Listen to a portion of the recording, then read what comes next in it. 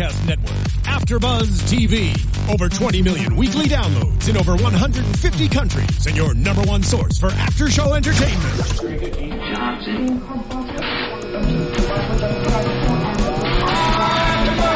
AfterBuzz TV, the destination for TV superfans, producing aftershows for over 300 of your favorite TV shows, interviewing celebrities and showrunners, and bringing you behind-the-scenes exclusives. All thanks to E! Entertainment's Maria Menounos, producer Kevin Undergaro, and internet leader Akamai. Now, let the buzz begin! Hello and welcome to a brand new UFC on AfterBuzz TV. My name is Daria Baronato and I'm here with the boys, both in collared shirts. This is a nice change. Mr. George Hermosa and Mr. Jay Tan. Hello there. I'm wearing an undershirt. Are you? Yeah, I'm wearing an undershirt. Mine's red though. That's not an undershirt, unless it's under ruse. It's under, what is it? It's under your shirt. What's okay? Undershirt. In a matter of speaking, undershirt. I'm guessing it's a wrestling shirt. No, it's like a Quicksilver red shirt. Really? Yeah. You know what's funny? I only have like 3 wrestling shirts. No, you don't. I Maybe really in do. rotation right now. No. Okay, but I'm sure there's a closet full of wrestling with this guy. I have a CM Punk shirt, a Bullet Club shirt, an Evolution shirt. Okay, maybe You more. would. Okay, maybe more. Evolution, Mr. Kennedy, Randy Orton. But I will order a Piper shirt and a... But you're not going to... I'll tie it all to UFC. I'll tie it all to MMA watches. Bring it back to bacon. So I was going to order actually a Bailey shirt and a Piper shirt. I mean, you know, obviously, but actually, hear the UFC I actually ran into Gene LaBelle actually not too long ago. Judo Gene? Yeah, he actually came into my store. I'm not going to say where I work because everybody's going to stalk That me. has nothing to do with their shirt collection. No, but not that we're getting on topic anyway. No, here. but you know, tying into Gene LaBelle, obviously a guy who is very familiar with Roddy Piper and Rowdy Ronda Rousey. Yes, very good. So leading us. He gave me actually a couple gifts. Actually, I forgot to bring them, but Did you get the patches? I got he gives out patches, and guys. I get the badges. The badge. The Ronda Rousey badges. Oh, yeah, okay, yeah. Judo Gene LaBelle, guys, obviously we've talked about him in the past, a great pioneer in MMA, but if you're in the Southern California area, if you're in LA and you have the privilege of meeting this guy, first of all, he's got punchlines galore, proverbially and literally, so stay on his good side, number one. But number two, if you can make him smile or something, if you can give him candy, that will make him smile a lot. He loves his chocolates, okay? Big bag of chocolates whenever you see him at MMA events. But also, if you're on his good side, he'll give you these patches, like iron-on patches, right? Man, and I thought Did it you was see about special. Yeah. Okay, I was there thinking, you like, go. he gave them to me, and I'm like, oh man, I'm so cool. Yes. Turns out he gives everybody a bunch of patches. No, but you have to cross a certain threshold, man. I mean, you're in the fold now, you know? As Roddy Piper would have said, you're in the frat, kind of. You know what I mean? I hope so. I mean, I have a number. If you got a Judo Gene LaBelle patch, guys, that's reason enough to come to LA. I mean, come on. Come to our the new studios, which we'll talk about later. But, beyond that, come meet Judo Gene LaBelle in Southern California. You'll get a patch. Well, you guys can follow me on Twitter. The road to 400 followers begins as I surpass... The privilege of meeting this I should really turn on the volume once I have the chat roll on. I surpassed 300 followers on Twitter. Congratulations. And now, hashtag road to 400 followers begins. Why are you so popular all of a sudden? I mean, how many followers do you have? I don't have any. Oh, really? I don't have a Twitter. Oh, wow. Just kidding. This whole time? At Tough Area. Tough Area. How many followers do you have? I really don't know. Okay. I do. More than 400? Probably a little bit Show more. off. 402. Somebody check that for me and let me know if it's right. Okay. Anyway, we're going to talk about UFC Fight Night 74, Holloway versus Oliveira. This turned out to be a pretty good fight card. We had 2 performance bonuses that were on the prelims, so that says something about the card. Mm-hmm. And then it was in Saskatoon. Saskatoon. Saskatoon. And it's Canada. Yes. Canada. It was in Canada. Probably the original Sasquatch sighting. Really? I believe. Henceforth, the name Sasquatch in Saskatchewan. Very interesting. I'm not going to say that ever again. Before we go down the card, or before you get on the card, let me just say, I'm so disappointed that Sean O'Connell did not get to fight. I think he pulled out of a fight, but look up Sean O'Connell weigh-ins. That guy's got the best weigh-ins, like, ever. Yeah. Look him up. He's pretty entertaining. Yeah, Daniel Jolly was that was the first fight of the night, and actually Daniel Jolly jumping in last minute to replace him. And it did not go well for Mr. Jolly. No, he was not it jolly. Didn't. We're going to start right there, Mr. J. Tan. Thank you for leading me there. The early prelims on Fight Pass, you could see them. Misha Serkunov defeated Daniel Jolly via KO in round 1. Oof. Then we had Shane Campbell defeating Elias Silverio via unanimous decision. And then jumping up to the prelims that were on Fox Sports 1, if you guys saw them, Chris Kalidas defeated Chris Beal via split decision. This was a bit of a controversial finish here. And then we had Nikita Krylov defeating Marcos He was a good wrestler. Rogerio He still is, apparently. De Lima. Yes, apparently he is. Via submission rear naked choke. Felipe Arantes defeated Yves Jabouin. I knew I was going to screw that one up. Via armbar in round 1. And Frankie Perez defeated Sam Stout via TKO in round 1. That was one of our fight of the night. Performance bonuses was Frankie Perez. And then jumping up to the main card, we had the female starting us off. Valerie Letourneau, okay. Much easier than it looks. Defeated Marina. Oh, it's not spelled typically. Moroz via unanimous decision. Next on the main card. Let her do this one. Don't help her. Go for it. Olivier Albin Mercier defeated Tony Sims. I said it right? You did say Tony Sims correctly. Yeah. We're going to leave it at that. Olivier Albin Mercier, I believe. Olivier Albin Just remember they're in Canada. I said. What? With some French Canadian, obviously. Yeah. Anyway, Tony Sims lost. Unanimous decision. Short notice fight, though, for Tony, so props to him for stepping in. Next, in the lightweight division, we have Francisco Trinaldo defeating Chad Lepre via TKO in round 1. Then we had Patrick Cote defeating Josh Berkman via TKO in round 3. That was a good fight. It was a good fight. Cote impressed me. We're going to talk about that, though. Neil Magny defeated Eric Silva via split decision. I have to agree with this split decision. Some did not, though. It was supposed to be Silva versus Rick Story. Rick Story couldn't fight again, and Neil Magny stepped in, so kudos to Neil. And then Max Holloway, the number 5 ranked competitor, defeated Charles Oliveira, the number 7 ranked competitor, via TKO in round 1. Oh, due to injury. We'll talk about that later. There's a couple of weird finishes to this one for sure. Yeah. Show really kind of, I think it kind of proved to be a lot better than, better live than on paper. Mm-hmm. There's not a whole lot of, honestly, there wasn't a whole lot that jazzed me about this particular card. Probably less than any other one this year. But that said, you've got a bunch of first round finishes, an exciting match with Cote versus Berkman that certainly paid off. And you saw some new guys, Misha Serkunov and continuing Nikita Krylov, Frankie Perez, really interesting story there, and the unfortunate situation with Holloway and Oliveira. But there was a lot to digest out of this show, that's for sure. There definitely was, and it was in Canada, which we always get a good showing when we go to Canada. Mm-hmm. It's one of those their first time in Saskatoon, no less. Right, but as a country as a whole, we usually get a good turnout, and the fans are amazing. I compare them to the Irish fans, to the German fans, and to our local fans, our Vegas fans. Nothing compares to the Irish fans. That's true. That's true. But Canadian fans are pretty darn into it. Yeah, I agree. They are pretty darn hardcore. So let's start at the bottom of the main card with the ladies. Actually, it's funny. Valerie trained an American Top Team, and I would always see her in Crossing at the headquarters. I never sparred her or anything, but I would see her in Crossing. And I know that Hector Lombard is a big kind of mentor to her. They're always working together on her stand-up and all kinds of stuff. I'm sure he teaches her some judo. But she needed no teachings in this fight because she defeated Marina Moroz via unanimous decision. It was one of those matches where it was just a good striking match back and forth. The ladies stood toe-to-toe and just banged it out. Valerie dropped Moroz in the first round. She was doing a good job of controlling Moroz on the ground. Then Moroz kind of got that inverted triangle that she held for almost the entire first round, which was interesting. And the next 2 rounds kind of finished up the same, striking toe-to-toe. 29-28, 29-28. I gave Letourneau all 3 rounds. I'm not quite sure which one Moroz might have won. I'm guessing the second.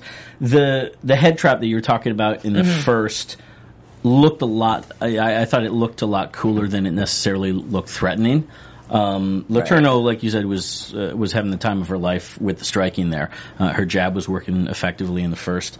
But I don't. Moroz rocked Letourneau. Like, the only thing I could figure out, at about, I think, with a minute 10 left in the second, she dropped Valerie.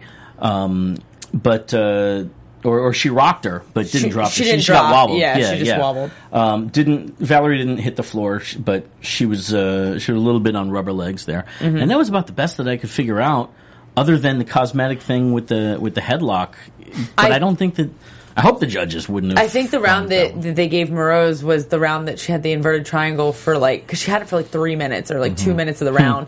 And I think they gave her control points, which I get it. She is controlling the position. Valerie was completely and utterly helpless in that position because you're stuck. Yeah, but she wasn't threatened. And I mean, Valerie dropped her with the right. Well, right. You're not the referee, so why am I arguing with you? Hey. I agree. I absolutely think that Letourneau had that round. It was a cool looking thing, but it certainly wasn't threatening. It wasn't threatening, but once again, she did have the control. I've been kind of looking forward to seeing Marina Moroz fight again since she beat Joanne Calderwood. She did a few months ago. So I'm thinking, wow, she's good enough to beat JoJo, my lovely, beautiful JoJo. We all know you love JoJo. Yeah, and I was like, kind of want to see how she turns out, but yeah, unfortunately, she was not able to capitalize on that victory. No, I mean, she has great striking, and she was really trying to utilize that front teep kick, but it wasn't doing anything for her. It wasn't landing, and Valerie just seemed like the overall confident, really Muay Thai striker that really had no problem initiating when she wanted to and staying out of harm's way when she wanted to. She kind of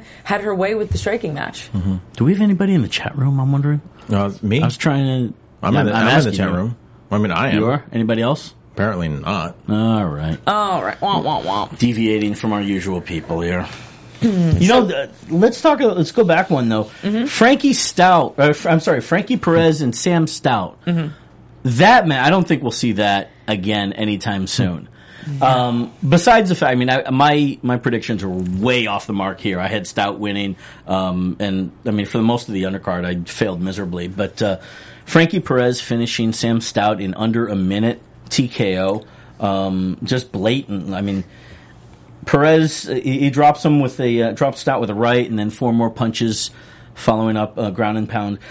But then the guy is now 1-1. This was his second match in the UFC. Got his victory over Sam Stout, and proceeds to retire right there on the spot in his second match, first UFC victory ever.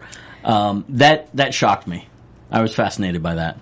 That's a little bizarro. Yeah. I think I read he's ending his career at 9-1. Certainly not a shabby record, but he said, I love this part. He was talking about wanting to kind of this was his dream, I guess, to get a victory in the UFC. And I got a quote, I believe it was from an article from Damon Martin, so I don't know if he quoted him directly, but it said, "I want to open a school, find a girl, and make some babies." This is a cage fighter acknowledging that his biological clock is ticking, and it's time to step out of the cage and I don't know, create some babies. Essentially, hopefully he's got $50,000 to get that dream going. Well, he does. Yeah, exactly. And I suppose any girls that see this one go, "Oh, he knows when to step away. He's a tough guy. He's macho. I he don't can protect say that. You are definitely not going to say that, but that's completely separate. Big baby, get back in the cage." No, the guy's got his priorities good. And what I found fascinating too, I think, who else was the other one? I'm looking here. It might have been, it was Cote. Cote in his post-fight speech as well. There was something about the hormones going on amongst the fighters. Because Cote says, to my coach, congratulations, he just had a baby, and my buddy, he also had a baby. Everyone's having babies except for me, but I'm working on it. What cage fighter says that in the middle of the cage, unless to use as a line to hook other chicks? That's why you get into the cage business, into cage fighting, is to sign autographs and bang hot chicks. Not really true, actually. Even Dana will say no. But not the point. The point is that was the weirdest moment. That retirement I thought was fantastic, going on in his own terms. Right. And certainly against Sam Stout, like that's a hell of a name to hang your hat on, right? But then on top of that, all these quotes about making babies and stuff. I was like, I don't know. Baby fever going on in Canada. Is it the time of the month for the men, perhaps? Maybe. Or maybe. I don't think it's sexist because we're talking about the fellas, and I didn't know that apparently cage fighters could ovulate. Or maybe all of Canada is ovulating, and that was in the atmosphere, so they were like, we just have to have babies now. I heard they got some good beer. They do, in fact, Canada has bière forte, or strong beer, as I they was say. only in Canada once, and I was not old enough to drink beer. Shout out to Molson and Labatt's. I practically grew up on them. When it was legal to do so, that is. But that was one of the more fascinating matches and storylines from the undercard. Yeah, that's pretty damn interesting. I mean, I do like when a guy retires on a win rather than a loss, because when someone retires after a loss, you're like, ooh, he just has to give it up. Yeah. But when someone retires on a win, it's like, damn. He just beat Sam Stout, and he's cool with his life, and he's ready to move on. So, I think it's an interesting telltale sign that I remember in the post-fight interview he talked about being tired of putting his body through it and putting his family through, I guess, the cut and the training and things like that. He's picking quality of life. At least, if we take this at face value, he's picking quality of life over a continued career as a cage fighter. Granted, at the top level, UFC, but that's quite something to walk away from.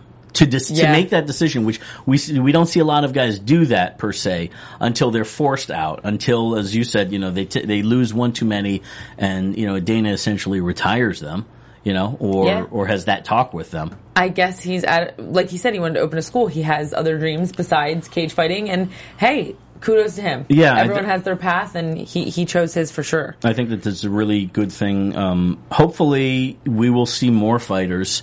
I don't want to say we'll see more fighters retire early, but hopefully we'll see more fighters feel comfortable in making that decision. That, I think, is such the important thing, is that at this young age, he was able to say, all right, that's enough. I'm moving on with life. Definitely a mature decision because, like, for example, myself, I could never see myself being like, oh, I'm just done with sports. You know what I mean? Like, I feel like I'll be that 50-year-old woman, like, I can still play, or You'll be trying something new. You'll be going from one thing to the other, to the other, to the other. I'm pretty consistent, but, I think I'll stick to the two I'm in. But it'll definitely be a thing where I will be the lady with the cane that still wants to play basketball at the court with the kids.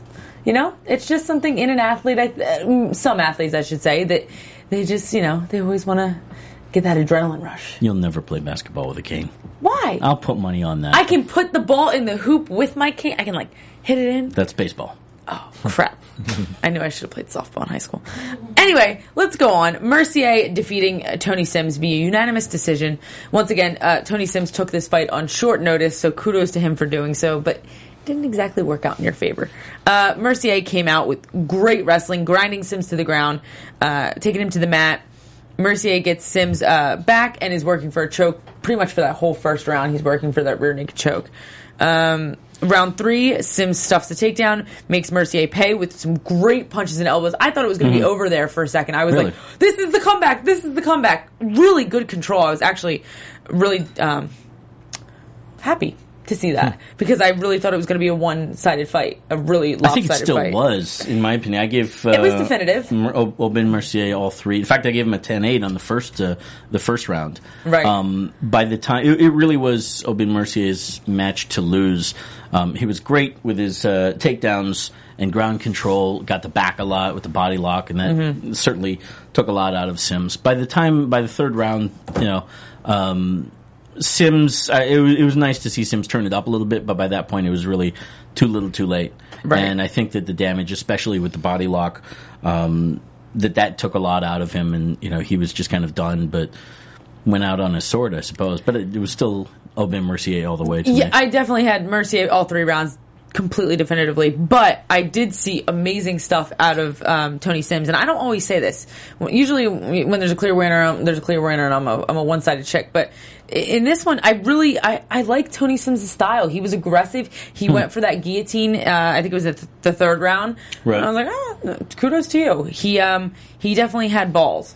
Yep, he did. On the shot, with the guillotine, he was going for it, but Yeah, I think it was by that point that it the was writing was on definitely the over. wall there. Mm-hmm. Y'all just stole the words out of my mouth.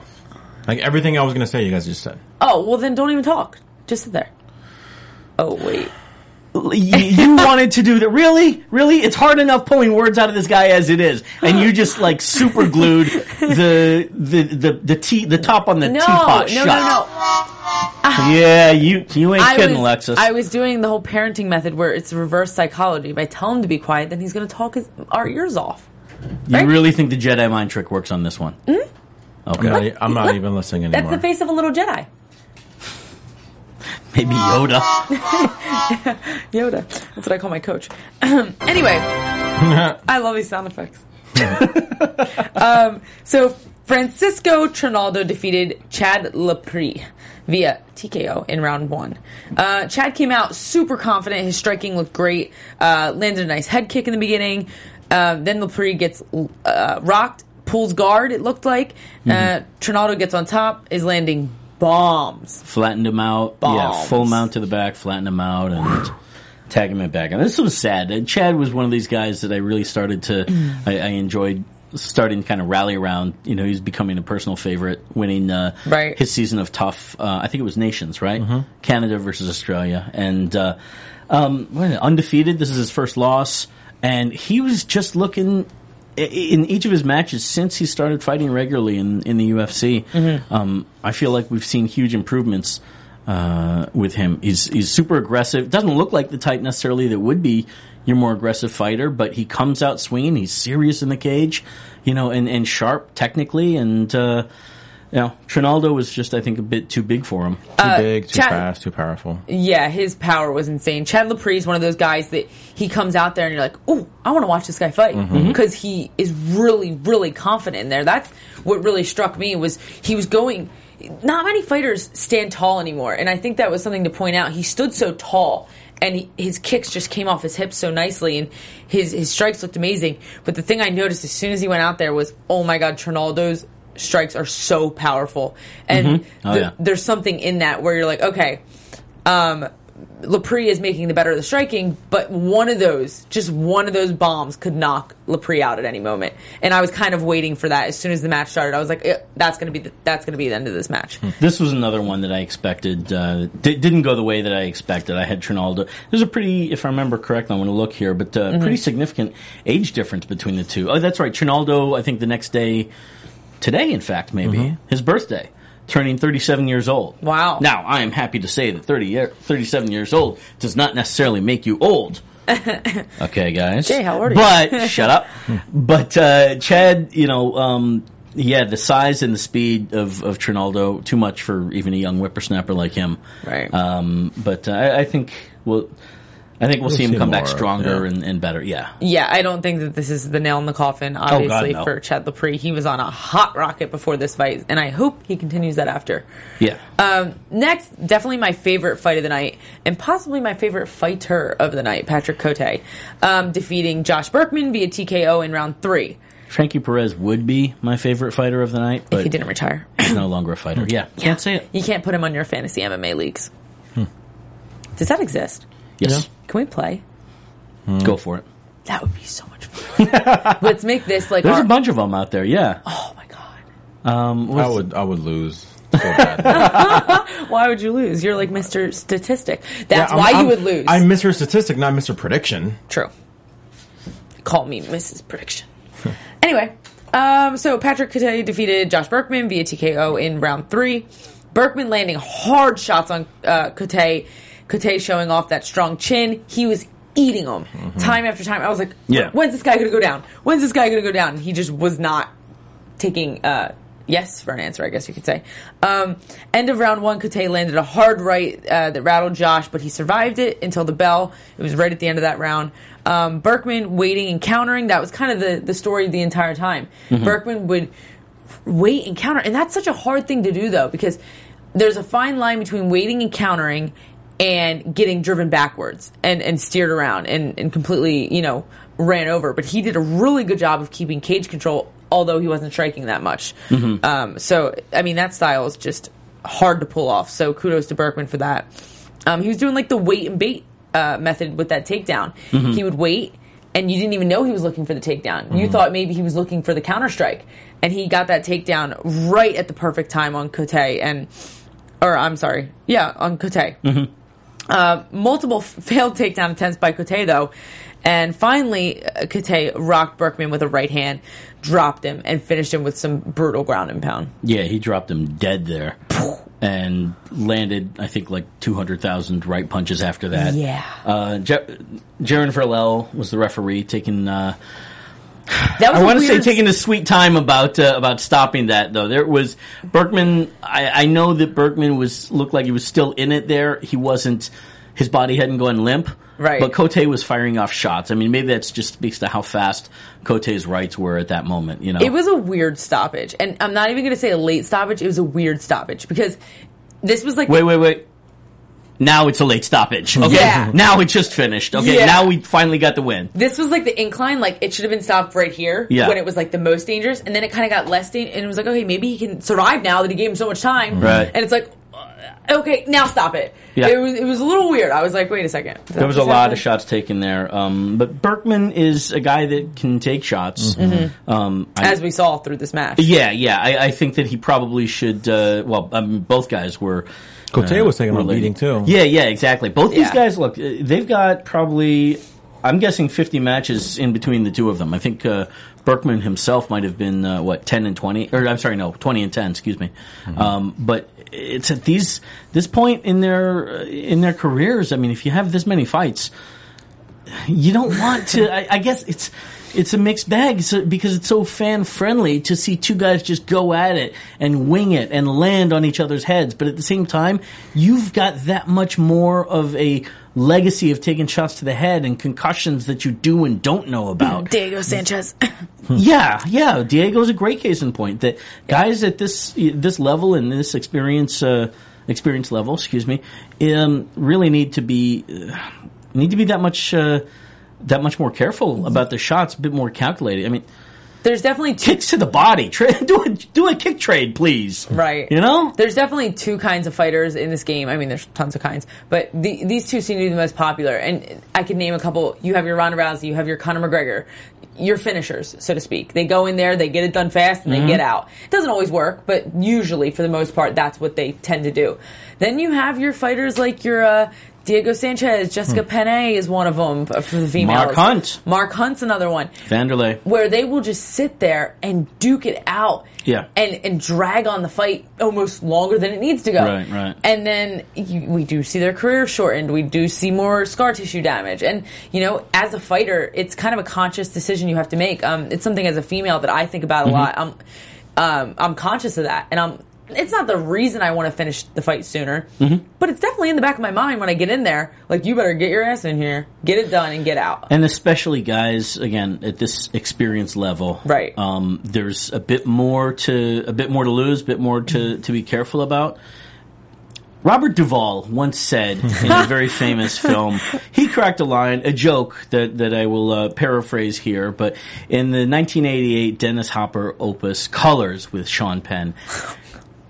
I believe they're in the car, and they're two cops, they're partnered up, and they're in the car together, and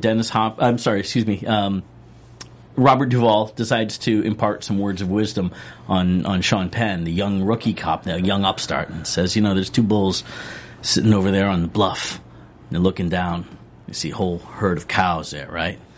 The baby bull says to Papa Bull, hey, let's run down there and screw one of those cows. And Papa Bull says, now mind you, I'm paraphrasing as well, okay? Just go see the movie, it's worth it. It's on Netflix. And Papa Bull says, no, son, let's walk down there, screw them all. This is my point exactly about learning how to take shots better. You get older, you know how to conserve your energy and be careful and make sure that you use your energy appropriately in a match. It's important. Guys, take it to heart, So, the next fight on the card... no, that was a very good analogy, Jay. Damn right. Very long-winded, but very good. Yeah. It was 12 matches. We got time to kill here. We're at the 30-minute mark in 9, 8, 7, 6. Go for it. Okay. 5. Okay. Anyway, we have some announcements, though. We have some cool new fights coming up. Yeah, we have a lot of news. A lot of news. Anyway, Neil Magny versus Eric Silva. This was the split decision of the night. I don't really see why it was a split decision, but Neil Magny defeated Eric Silva. So Magny gets the takedown. Silva gets the takedown. Magny gets the takedown. Landing beautiful ground and pound. Round 1 was Magny, though. He got the takedown. He controlled Eric Silva. But this is the thing about Eric Silva. His jiu-jitsu is phenomenal, right? So when he got on top of Neil Magny, I think it looked more decisive than when Neil Magny got on top of Eric Silva. That being said, I usually judge these kinds of rounds by time, control time, because there's no damage done. So then you take time into consideration. And going by that philosophy, Neil Magny completely controlled more than Eric Silva. Magny was the more consistent fighter, definitely the better cardio. You saw Silva getting really tired towards the end, and the more composed fighter. He was confident as hell in there, which kudos to him because he took the fight last minute. He just came off a loss against Damian Maia, and he even mentioned in the post-fight interview, he was like, kind of humbled me in some ways. Obviously, I think they kept saying that this is his 9th fight in 18 months. Yeah. I said fight. He is 9th fight in 18 months. In 9 fights. One more match, and he will equal Frankie Perez's short and you know what? career. You know what? That is something to say about his confidence in the cage. When you're in the cage that often, your confidence raises. And you see guys that have, long layoffs, so maybe like a year or 6 months for injuries, they come back a little hesitant sometimes. So I think that familiarity, in the cage. You got it close enough. Can sometimes be a good thing because you're like, oh, it's this again. It's cool. He's on a Cerrone kick, which I may just have coined a phrase here, but sure. 5-0 last year. Now I believe 4-1. Is that right? Yeah, 3-1 this year. He's on a roll. God bless him. He's not coming out injured. He's able to turn around. He also said that he's got to do out his 2-week mandatory medical suspension that all guys go on after, at least in this province, I guess. But it may just be also UFC regulation. But all guys after a fight, I don't know how many people know this, but all fighters are suspended for 2 weeks. 2 weeks that your body is forced to rest up. In the amateurs, it's 5 days, ironically. But really? He said after that, I'm going to sit on my couch for 2 weeks, and I'm ready to go after that.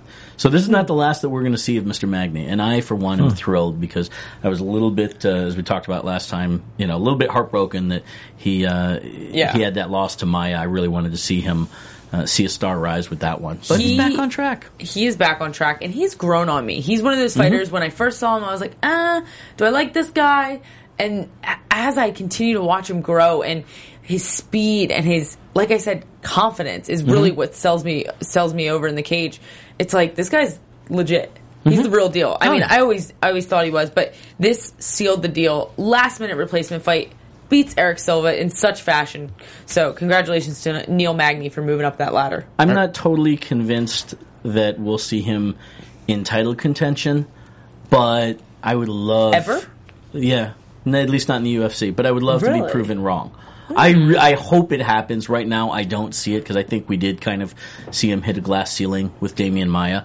But here his wrestling was on point. I thought he did have all rounds. I don't think I gave anything. The second one I thought was close, but no, I take it back. I think I was leaning towards Silva on that one.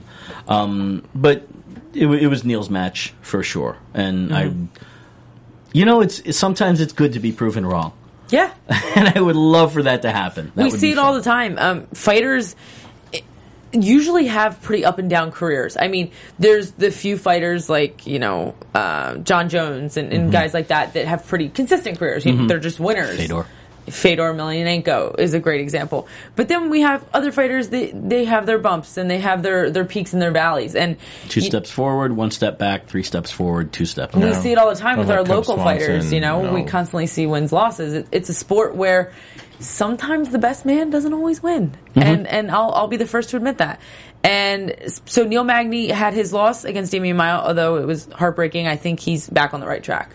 I hope so. See a good Neil Magny. I think we'll see him at least one more time. Watch him also sneak on to the September the year end. The baby wagon? The what? Is that what we call it? The baby wagon? No, I was talking about him getting another fight. He's going to do the exact opposite of making babies. Okay. But I don't know his personal life. Wait, I'm sure his let wife me or ask girlfriend's this. beautiful. If anyone's in our chat room or can hear me, Nope. answer me. Well, get in our chat room. Anyway, my question is, do guys take off work when the girls get pregnant for that long? Like, or the, Some places. Yeah, we go to the bar. High five! oh my, right. neither of you have babies, so I'm not asking Knock you. on wood. But, yeah. Oh gosh. But anyway. Some husbands do, depending on their job and Yeah. if the wife needs help. Paternal leave, yeah. But you're an MMA fighter, like you don't, I mean, you're training every day, but you could still have the flexibility to be home at nights and stuff like that. Is that enough, or do you take off training? You're asking me? I really think that it really depends. It on- depends. Yeah. It certainly Yeah. depends on the fighter. Do you own the gym? Do you have Yeah, to teach yeah, the classes yeah. there? This and that. I'm sure. Yeah. Well, just wondering. Since we're in a room full of baby daddies, not. Bad question.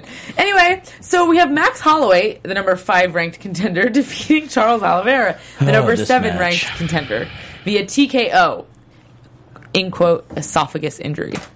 Yeah. Strangest This occurrence was the here. weirdest thing ever. One of. Let's talk about the sequence. I thought Holloway was fast. He was bouncy. I mean, we're all selling in for a fantastic 5-round war. You know, it was going to be speedy, technical, probably a lot of power as well. Surprisingly, I mean, surprisingly in relative to them To the being weight class. 45ers. Yeah, yes. of course. Oliveira shoots in for a takedown. Holloway is more or less, he's almost against the cage, but kind of backs up towards it, is able to kind of sidestep, or I think as Dominic Cruz explained, he shifted stances, went southpaw to get his foot out of the way in the takedown shot. Was it Oliveira basically kind of, he grabbed for the double, but his body, was it his... I think it was his right, his left shoulder seemed to go into the cage, and he rolled over to his back basically for guard. Holloway stepped away and said, "Now let's keep it standing." Oliveira gets up and is immediately holding his collarbone there, what looks like his collarbone. Backs up into the cage. Right, backs up into the cage. Herb Dean says, keep going. And by that point, Oliveira is even kind of waving the whole thing off, and it is, again, one of those moments where nobody's quite sure, even the referee is not quite sure what's going on there, but Holloway goes on the attack because the referee is not called off the fight. 2 punches, 2 body shots, and then Herb Dean calls it off. And Oliveira, you see immediately sink down to the bottom and even fall backwards on his back, and that really started to concern me. I had no idea what was going on, but the way that everything just stopped to a dead halt in that arena was pretty scary. So the moment that I kind of thought something was wrong, but then I thought I might have been mistaken, was when he was down on the ground against the cage. I saw him hesitate. It was what is he doing? And then when Holloway stood up, he didn't immediately follow. If you're in the beginning of the first round and someone stands you up, you jump to your feet, of course. You don't take your time. In the 5th round of a 5-round fight, you take your time. We've seen that 100 times. There was no fatigue involved, obviously. Right. And he hesitated. I'm like, why isn't this guy getting up? He's a little 145-pounder. I expected him to spring to his feet, and he didn't. Right. So that's when I noticed something was wrong. And then, of course, he grabbed his collarbone, what it looked like, shoulder collarbone, and they waved off the fight, whatever. And I immediately thought, oh, he must have broken his clavicle or something here must have broken. He said he just felt numbness all over his body. Yeah. I don't know if they released exactly what the injury was. He said he had neck problems leading into this fight, though. And he kind of ignored it. He kind of said, I probably shouldn't have. Should have let it heal fully. I don't know if that led to this or was related to this, but I guess we'll find out in the coming days. Was it was either Bloody Elbow or Fox Sports, I think, that ran the article saying... MMA Weekly said Charles Oliveira suffered a tear in his esophagus. Yeah. Okay.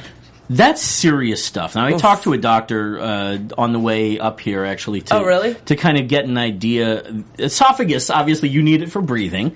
So that's kind of an important thing. You would think so, yeah. You know, but a tear, what exactly, the report I read said a micro tear. And I wasn't quite sure what exactly that meant. The esophagus essentially, well, not a medical, I'm not going to go into a medical thing here, but as I said, you need it to breathe. A micro tear, the esophagus is an organ that can heal pretty well. I don't know if they've done surgery or what exactly is going on with him yet, but if left alone, it can heal. It's not something that you don't come back from it the same. You know, it's not like a detached retina, which now is always at risk of detaching again. You know, or a broken arm, you know, or a joint or whatever. Right. This is something that I think can heal. What is going to be a potential threat, however, I found interesting, is infection, which hopefully won't be the case, obviously. But if a tear in that part of the body gets infected, it can spread pretty quickly to the lungs and the heart, because the esophagus goes apparently behind the lungs and the heart. Wow. And if it gets in there at all, is going to be an issue. That's going to be the bigger thing for them, I believe, to watch for, because that infection can spread, and at that point it can be fatal. One of the first times I saw like a freak injury in the cage was coincidentally with Patrick Cote. He was facing Anderson Silva, and then literally he stepped back and he just started clenching his knee, right? Yeah, he started clenching his knee. I'm like, wow, that's coincidental that Patrick Cote is on the same card. But yeah, sucks for everyone involved. I'm sure Max Holloway didn't want to win this way. Hopefully Charles Oliveira got the cues from his doctor to stay away from that infection, and hopefully take care of it properly and come back soon. Yeah. Max Holloway, congratulations for the victory, though. I mean, a victory is a victory. We've seen this time and time again. Called out Frankie Edgar. Isn't that a fun one? That's a fun one. So, guys, two big announcements that I want to talk about. Ronda versus Holly Holm. Of course, I was unexpected. Hashtag premature Dana White. Premature. She's had 2 fights in the UFC. I agree. She's had 2 fights in the UFC. Her other fights could have been, I didn't look them up, but I should have, could have been for organizations that aren't even sanctioned. It's Legacy. She's fought for Legacy that's on legit. Access TV. That's I think legit. she went undefeated there. Okay. Yeah, I give her she's that. undefeated. But come on. Ronda Rousey, you feed her to the sharks. She had 2 fights. She looked good in her fights, but she didn't look great. She starts off slow. That scares the shit out of me. I haven't seen any notices or any explanation why not Miesha Tate. They just said market it from a marketing standpoint. It's just better to fight someone new. I kind of agree. True. I just feel bad for Miesha Tate, because she said, "Hey, I found out like everyone else. I didn't get a phone call. My management didn't get a phone call or nothing." I just kind of suck. So it does suck. There was no. And in related news, Bellator MMA opens up their women's division again. Yeah, that's ironic. No, that was a joke. They haven't. No, but I heard they were. Oh, hey, what do I know? That's so funny you said. Apparently, I know more than I know. They're the only ever Bellator women's champion, Zoila, I think her name is. Zoila Frausto. I heard she's coming back and possibly to Bellator. So I did not know that's that. really funny you said that. But anyway, Holly Holm, Ronda Rousey. It's a little premature. I feel bad for Miesha Tate. Holm should have fought Miesha before Ronda, or Kat at least before Ronda. What happened to the gatekeeper? But on the same Just card, Evil Eye's not a gatekeeper. On the same card, I think they announced Joanna and Jędrzejczyk versus Claudia Gadelha. Yeah. Which a fight that we've all been looking forward to, obviously, with this nice little rematch. It's a rematch that we need, because the last one was way too close. That one's going to deliver. Yeah. Khabib Nurmagomedov. Yep. Against fighting Tony Ferguson. Yep. Okukui. That's going to be a fun fight. Finally, I mean, hopefully Khabib doesn't get hurt again. I know there was a big thing at the what fight? A World Series of Fighting where he got fought with the Diaz brothers. I'm like, come on, man. You guys are adults, dude. Joe Lozon's fighting Evan Dunham in December. Like, a lot of good fights. Uriah Hall's fighting Gegard Mousasi. Man, I'm excited. Michael Bisping, Robert Whittaker. I just want to ask you, I know we're going to wrap up pretty soon. I love Robert Whittaker. We're asking pretty soon. I am so sick and tired of people saying if Chad Mendes had a full camp, he'd win. And it's just like, dude, number one, you're a fighter. Number two, if you're not ready to fight, then don't fight. Right. You know, if well, no, not in that scenario. They needed him to fight. You kidding? You get that call to save the pay-per-view like that. They get Frank Edgar. I'm sure Frank Edgar would have been more than happy to fight. You don't know that Frankie Edgar was ready. Maybe he was, maybe he wasn't. I just feel like when you're a fighter, it's your full-time job. At that level, absolutely. At that level especially. Like, I mean, if you're a workhorse, you're a workhorse, and you should be able to take a fight anytime, and even McGregor, yes, he had a camp, but he was preparing for Jose Aldo. he wasn't prepared for Chad Mendes. Which a lot of people undermine that. They think, oh, well, he's preparing for a fight anyway. No. He was preparing for a very specific fight. Yeah, which exactly. As high-level fighters, they do that. Specifically train for one guy. But if you're at that high level, you need to be able to pull just like going anytime. You're right. Anybody as well. And another one You're too right. is a lot of people have been saying too. Oh, if the fight wasn't in Mexico, Cain Velasquez would have totally beat Fabricio Verdun. That's another one. We'll find out. That's another one where if you're a fighter, you got to do everything to prepare. That's part of being a fighter. I get crowd energy feeding you, but The altitude. Are you talking about altitude? Yeah. Oh, okay. Yeah, okay. Well, then never mind. But altitude sucks. No, but as far as crowd energy goes, though, like, even if it's bad energy, even if you're getting booed, that's still, like, it's fueling. You know what I mean? In my personal opinion. Ronda Rousey agrees. When have you ever gotten booed? Well, I haven't Shut up. yet. But When you do, we will see. all right. In fact, I may try and do that. I from don't now know on. anything. I'm not saying that either. I'm just saying that. Actually, I mean, the crowd thing had nothing to do with the altitude. Actually, I was booed on Tough Enough. I forget what they said, but they did. Someone did boo me. But yeah, that doesn't count. That doesn't count. It's not a MMA fight. Okay. Yes, it's not an MMA fight. Another topic for another day. But next card is Johnson versus Dodson. We will see you here in 2 weeks. That's going to be a fun card. A fun size card. A lot of great fights. I'm looking forward to mostly Frank Mir versus Andrei Arlovsky and girl Paige Van Zandt's fighting. Of course, the main event, like I said, but that heavyweight fight, I feel it's going to be I think it's going to be as good as Duffy Mir was, as good as Arlov Travis Brown was. Now you put those two winners together, who knows what we're going to see. I agree. I think it's going to be a good one. Guys, we will see you here in 2 weeks. There's no UFC next week. But you can follow me at G Hermosa. The And give hashtag road to 400 followers begins. How about road to 700 tweets or 800 tweets? Get to 1,000 tweets, then maybe we should really? talk about it. Hold on. You're not there yet, man. I don't know. I need to check 775? 796. 796. Bam! I'm He needs tweeting. to tweet more. Not- Anyway, guys, we will see you later. You can find me at Tough Diary on all social media. Guys, where can we find you? At G Hermosa. J10, 716, all over the place. Mom, I'll see you soon. Bye, Mom. From executive producers Maria Menounos, Kevin Undergaro, Phil Svitek, and the entire AfterBuzz TV staff, we would like to thank you for listening to the AfterBuzz TV network. To watch or listen to other after shows and post comments or questions, be sure to visit AfterBuzzTV.com. I'm Sir Richard Wentworth, and this has been a presentation of AfterBuzz TV. Later. The views expressed herein are those of the hosts only and do not necessarily reflect the views of AfterBuzz TV or its owners or principals.